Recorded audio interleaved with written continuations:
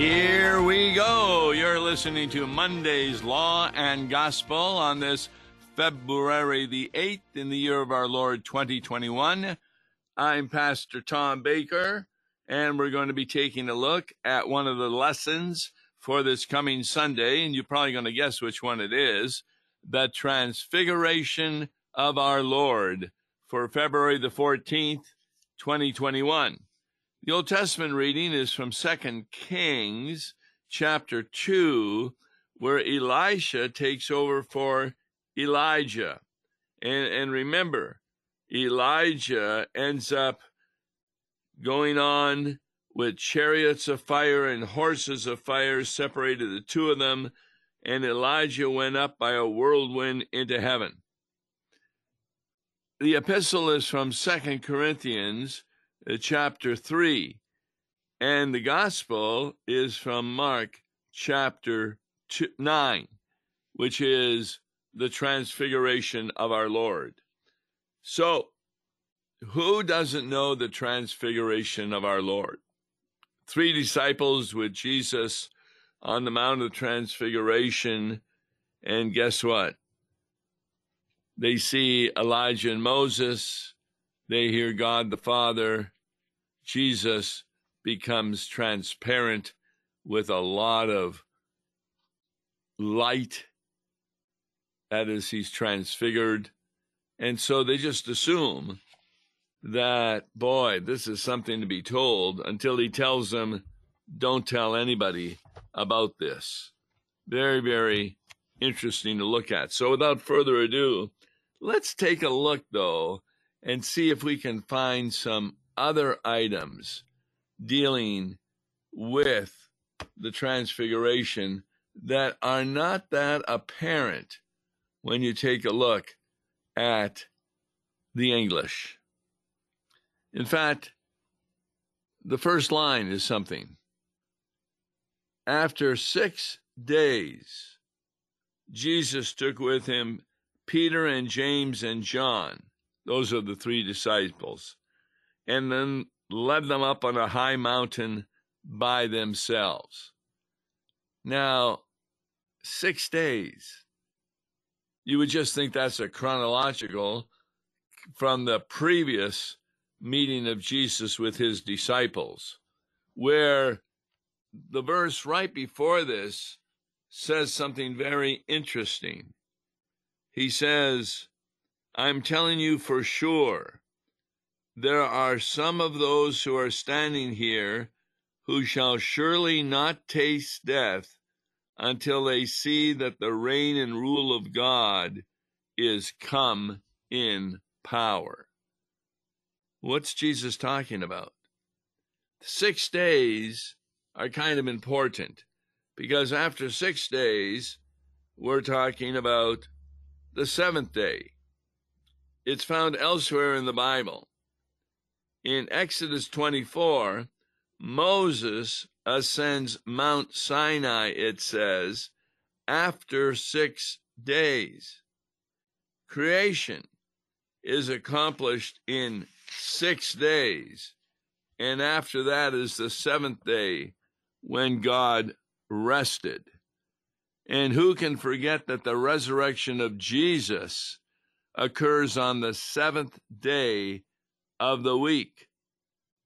So this is kind of important, that the timing of the Transfiguration is related to after 6 days.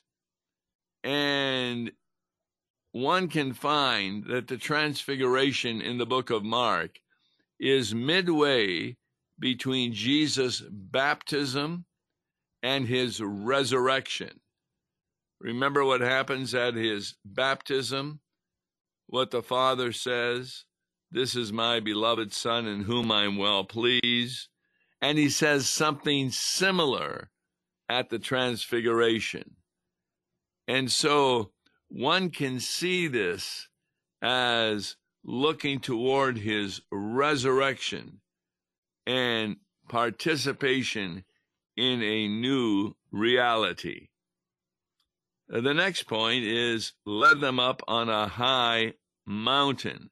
Once more, Scripture kind of interprets Scripture.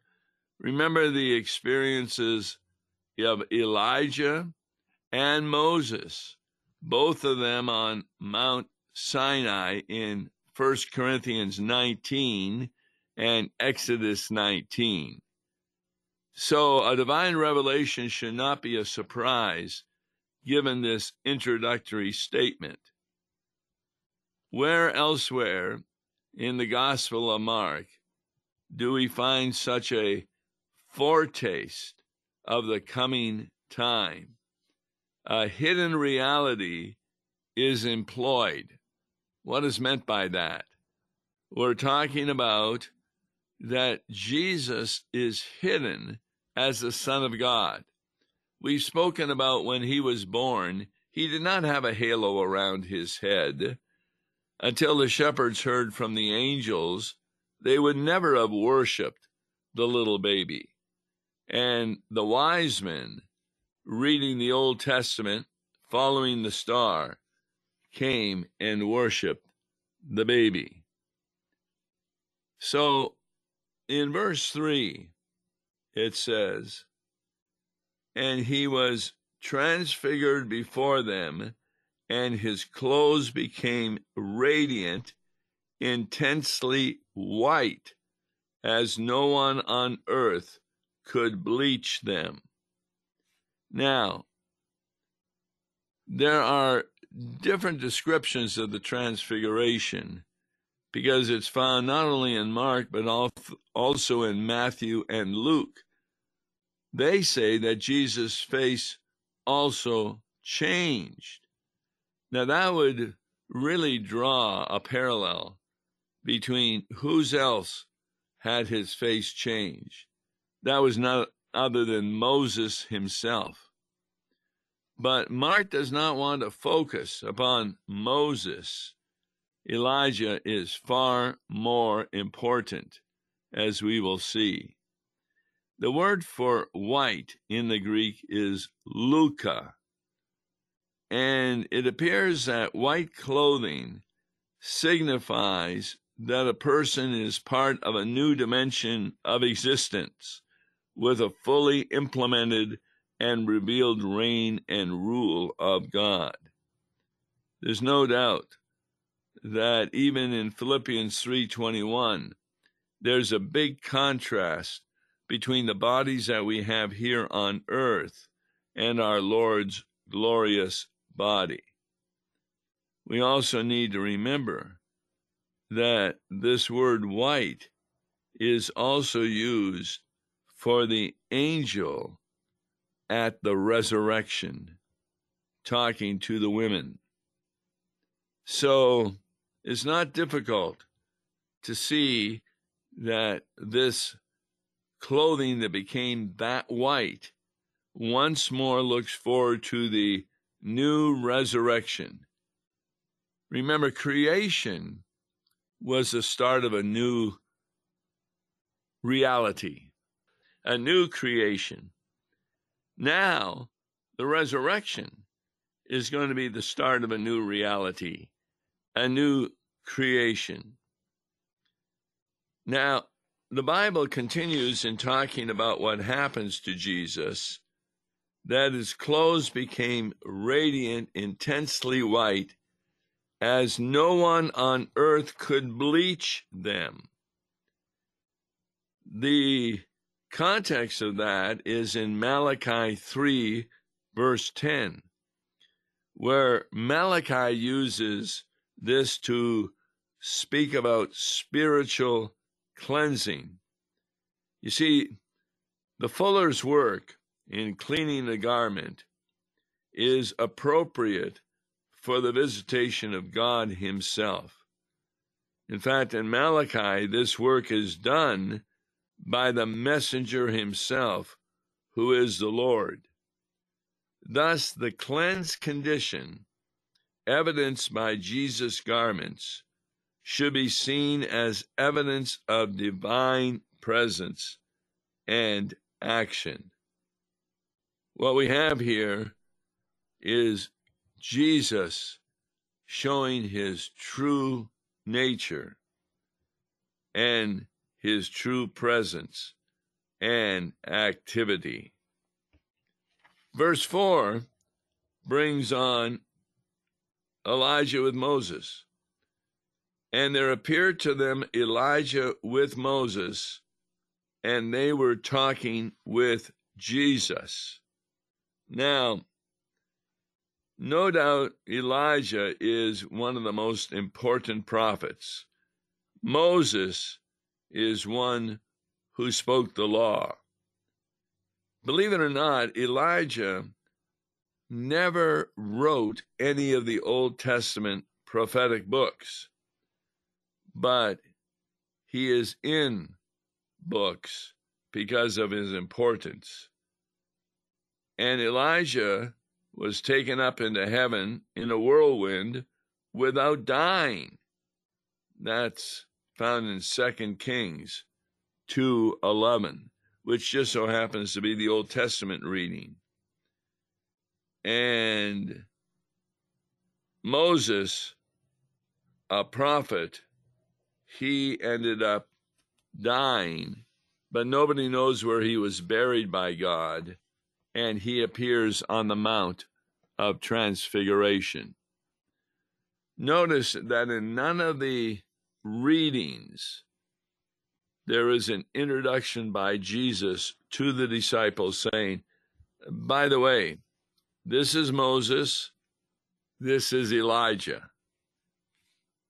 I use this to answer questions on Open Mic Friday that talks about or asks, will we be aware and recognize those in heaven?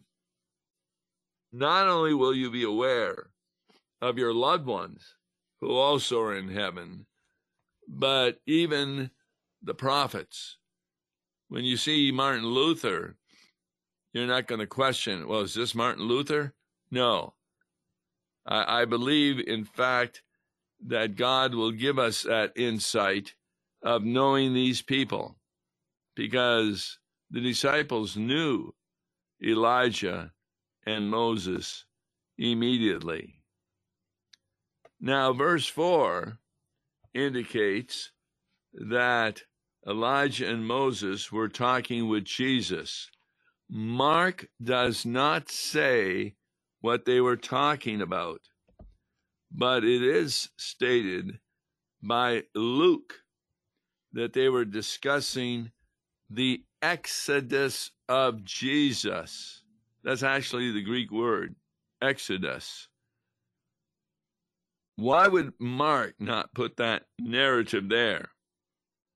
Because he's trying to point more to Elijah as the one Jesus is following, rather than Moses and the Exodus as a teacher of the law. What we have here, therefore, is the disciples are really aware that they are present at a tremendous event. They just don't realize how important that event actually is. Why? Listen to verse 5. And Peter said to Jesus, Rabbi, it is good that we are here. Let us make 3 tents, one for you and one for Moses and one for Elijah. The first thing to point out is that where Mark talks about that Elijah and Moses appeared to them in verse 4, what Peter does is he puts Moses before Elijah and says to make 3 tents.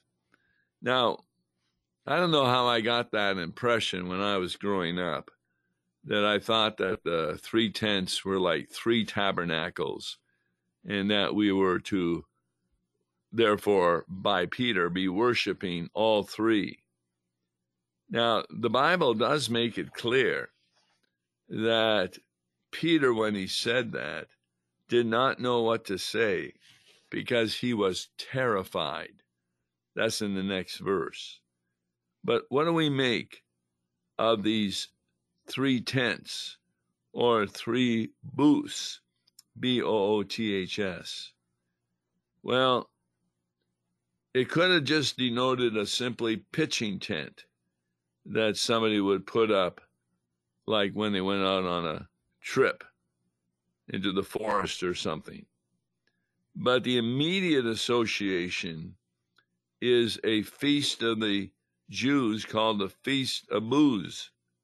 It's found in Numbers 29 and Leviticus 23.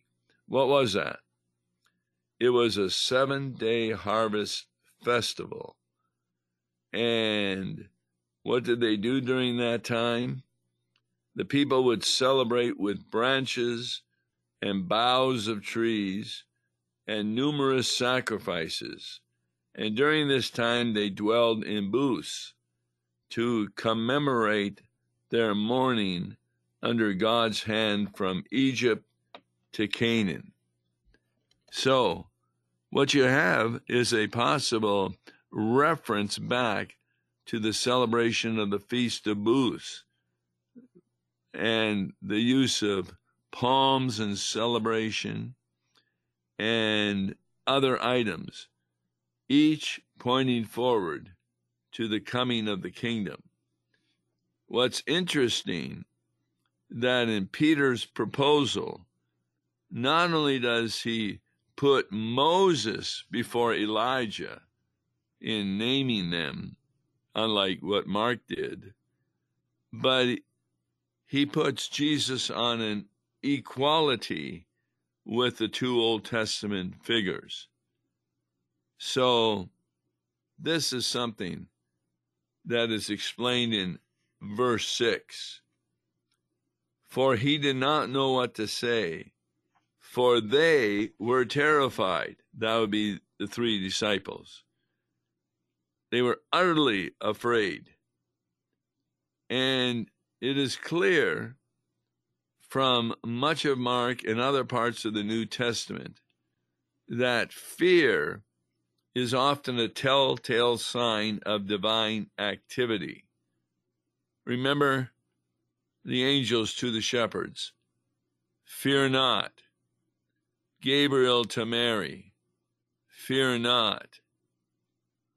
And you can find it a number of times in the scripture that when somebody sees a miracle of some sort, they can be afraid and fear, which kind of points to a divine activity. Verse 7, we have another situation. And a cloud overshadowed them, and a voice came out of the cloud. Now, once more, Scripture interprets Scripture. Remember, Moses ascended into a cloud at Mount Horeb. Also, when the tabernacle was erected and instituted, a cloud of Yahweh's, that's God's presence, appeared. And then when Solomon built the temple, well, when the Ark of the Covenant was brought into the Holy of Holies, it said a cloud filled the temple of the Lord at that point. And it says it overshadowed them, most likely referring to the fact that those on the mountain were kind of covered by this cloud. And there's two reasons for the cloud. It could be for protection, as it was when God was in, with, and under the cloud, leading Israel through the wilderness, protecting them. Remember, the Egyptians were chasing after them, and God came between the Egyptians and those of Israel. So protection is one reason, and also hiding. It's very important that in Lutheran theology, we talk about that hiddenness is a characteristic of God. Luther talked a lot about the hidden God. In other words, from a reading last week, the ways of God are just unable to be figured out. That's what God is like. But being in the cloud, Jesus is seen as being very important, as is found in the next verse. This is my beloved Son, listen to him. Now, this is close to what Jesus had heard from the Father at baptism. This is my beloved Son, in whom I am well pleased. But now he is given the command to the disciples to hear Jesus. This also is found in the Old Testament. In fact, in the Old Testament reading from 2 Kings, and we're looking at verse 12, Elisha is told by Elijah that if he sees Elijah depart from him, then what Elisha has asked for, namely a double portion of your spirit on me, will come true. And Elisha did see Elijah go up in a whirlwind into heaven. And in verse 12, Elisha saw it and he cried, my father, the chariots of Israel and its horsemen. And then it ends, and he saw him no more. Now, how is that somewhat of a parallel to what happened on the Mount of Transfiguration? Well, when the Father says, listen to him, remember, Elijah and Moses are present at that time. And suddenly looking around, the disciples no longer saw anyone with them, but Jesus only. What does that tell you? It tells you that the command of the Lord is now we must listen to Jesus and not to other voices. It's such a shame on the radio, on other stations, when people are preaching that they're not really speaking the words of Jesus, but speaking their own ideas. And what ideas? Well, you can get to heaven by doing more good works. Find me a religion that doesn't say that outside of Christianity. And so every time you listen to your pastor, the question on your mind should be, okay, where is he quoting from the Bible? In other words, in the Transfiguration, they see Jesus only, no longer Moses and Elijah. They are to listen to him. And as they were coming down the mountain, he charged them to tell no one what they had seen until the Son of Man had risen from the dead. That's called the Messianic secret, and Jesus speaks it a number of times. And he does so for two reasons. Number one, to protect him from being killed prematurely by the religious leaders. And the other reason is nobody really would understand that until after the resurrection. Like when Jesus went on the road of Emmaus to the two disciples and was able to give them knowledge about what was happening.